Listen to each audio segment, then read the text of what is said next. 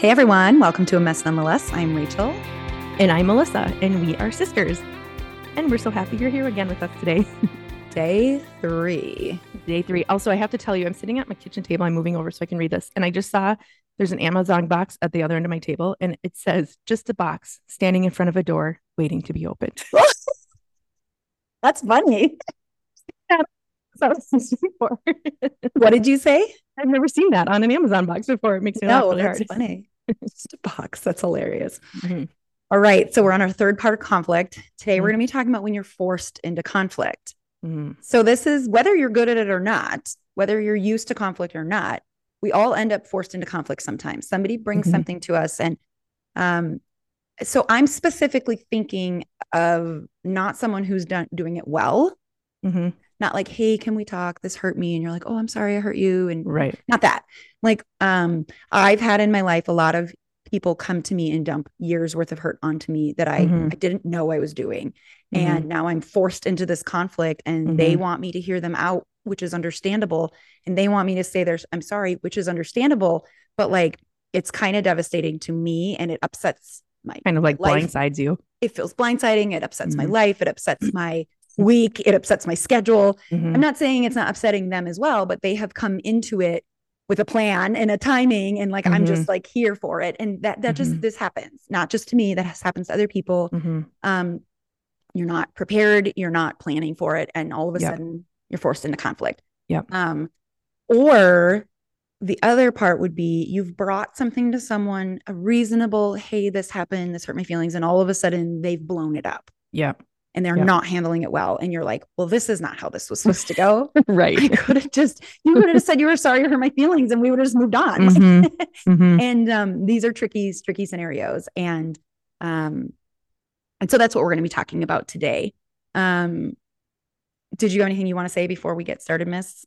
No, it's an interesting topic because I've been thinking a lot about where I've been forced into conflict. And I know it's happened many times and I'm having a hard time narrowing my thoughts down. So I'm going to let you talk for a little bit.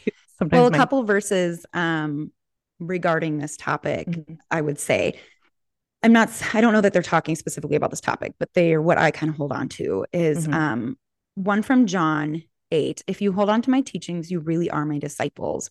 Then you will know the truth and the truth will set you free. And I have to remind myself when someone is frustrated at me, or maybe it's unfair. Like Melissa, you talked about your work situation recently where it's like, it's not really what people are making it out to be, but here you are in the middle of it. I just remind myself, it's my job to know the truth and the truth will set me free. Like the truth will come out at some point and it's not always my job to expose it, defend it. It's my job to know the truth and to hold on to Jesus' teaching and to focus on him. And then there's a verse in Philippians I just love, let your reasonableness be known to everyone. So like how you respond in conflict matters immensely. I've done conflict really, really well, and I've done conflict really, really poorly. Same. And I'm sure you are listening and you could agree. Now, maybe you've never done it well. Probably done it poorly. I'm sure that is true. That's just kind of a fact of being a human. That's exactly it. And so maybe you're like, I've never done conflict well. Well, now is the time to start. Let your reasonableness be known to everyone. Yeah, I love that. I do too, because let's say Melissa comes to me and she's like, well, you did this and you did this and you did this and you did this and you did this. My reasonableness is what I get to show. And my humility. We talk a lot about humility on this podcast. I get to show my reasonableness. And I can say, well, what about this? And what about this? And what about when you did this? And what about you? That is not reasonable. And that is not humble. In fact, if you are a person that when someone tells you what you've done to hurt them and your response is anything but, I'm sorry that I did that. I'm sorry I made you feel that way. Not to say you don't have your own things to deal with, but if it's anything but that, it's not reasonable and it is not humble. And honestly, it's not loving. And so I think I don't know how we grew up fighting, but I know I came into adulthood when my husband would say, well, you did this and it hurt me. And I would be like, well, what about when you did this? And what about when you did that? As if it negates his issue. Exactly. I was just going to say, when you were talking about when we're talking about reasonable, I was like, oh, I was so unreasonable in conflict with Bill for years. And because I would do that same thing. He didn't get to just talk. To make sure he knew all the things he had done to hurt me too. Exactly. And so I always teach my kids, when someone brings a grievance to another person, the other person's job is to listen and respond to that grievance. Yeah. If that person has their own issues, that's a separate conversation. Right. And they need to bring that conversation to the table. They don't get to just, well, now I'm going to dump on you because you brought something to me. They can say, hey, when we're done with this, I actually have some things I'd like to talk to you about as well. Right. And that's reasonable. That's being reasonable. That is being reasonable. Exactly. Not always easy, people. No. We're not saying that. No. And I recently had a conflict with someone and they were being so unreasonable. And I wanted to be unreasonable right back. Every part of my flesh wanted to be unreasonable. I wanted to say the one thing that I knew was true and would hurt them. But I didn't. I just kept praying and I just kept praying. And my husband just kept saying, I can't believe how like level-headed you're being. I'm like, oh, outwardly. Right. You don't know the mess going on inside. But I could go back. Once that was over, I can go back and be proud of every single thing I said and every single response I had and the calmness that I kept, regardless of the mess that was going on in my mind.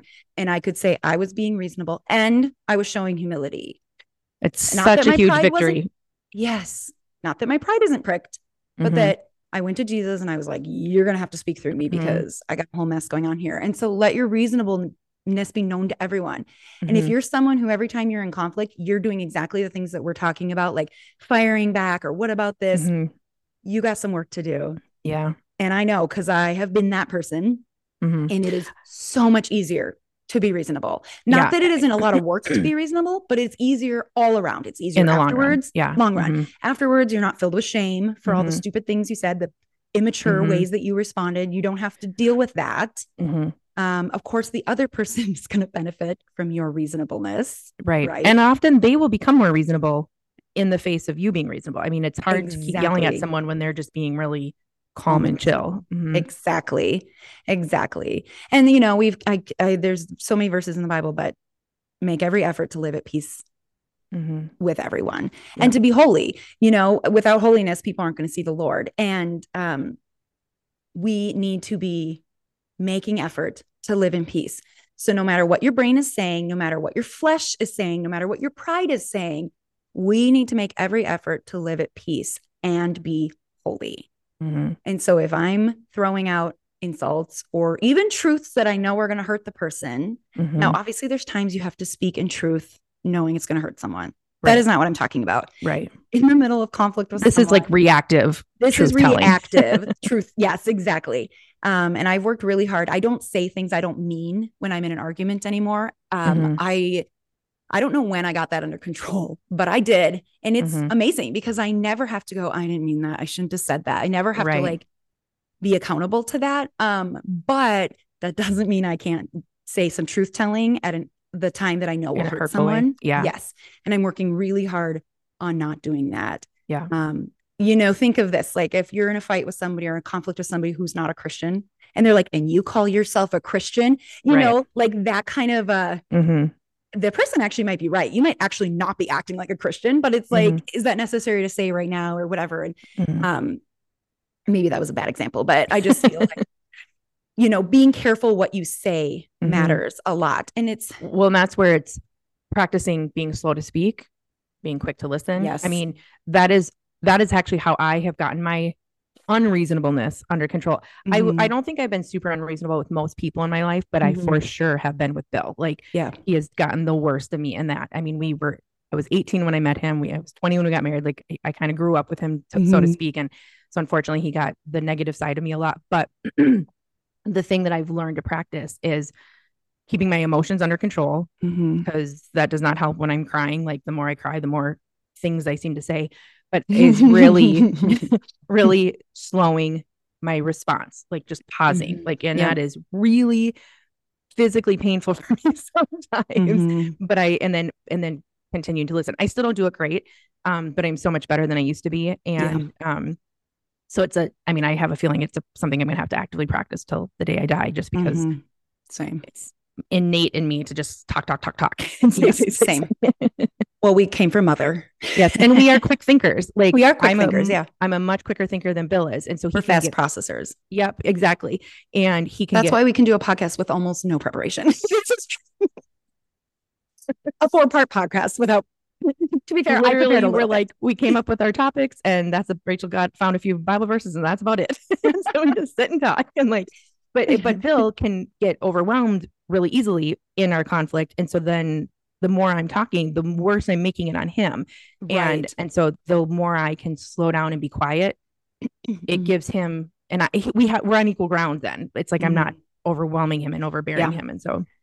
Well, and my husband said to me one time about our teenagers, I think you get about 90 seconds before they're done listening. They might still be standing in front of you, but they're not listening. You have, so you just, if you're berating the point or you have 7 points to make, it's like, get to it. Get to it. My pastor always says, he doesn't always, but often at the end of his sermon, he'll go, let me give you the sermon in a sentence. And he'll recap in a sentence what the sermon was. Yeah. And then I do I have a ministry. If you haven't seen it, I do these reels. Basically they're 90-second sermons is what they really are. And it's like, people have time for 90 seconds, but after that, especially people who get overloaded sensory, with emotions and all that. So I want to talk too about, so we're talking about being reasonable, talking about being humble, validating the other person's feelings. This is one of the easiest things in the world to do. Yes. It might not feel like it, but it is, because someone can come to you and say, simple. It's not necessarily easy. Yeah, that's a better way to say it. It's simple. It's one of the simplest things to do. Someone could come to you and say, you hurt me when you did this, this, this, and this. And you could be like, I technically didn't do anything wrong. Yeah. And that person might even in logic agree. But at the end of the day, their feelings were hurt. And it was because of you. Yeah. And so it is really shouldn't be difficult to say, I'm so sorry what I did hurt your feelings. Right. And not in a gaslighting way. Because I've heard recently, like, it can be gaslighting to be like, I'm sorry that you feel that way. Right. That's not what I mean. I mean in a loving way. You're sorry that you hurt them. I hurt you. Exactly. And that goes so far. Yeah. But if you're like, well, I mean, I wasn't wrong there and I wasn't wrong there and I wasn't wrong there. The person's like, I don't feel hurt at all. Right. But if you're like, I'm so sorry I did that and that it made you feel that way.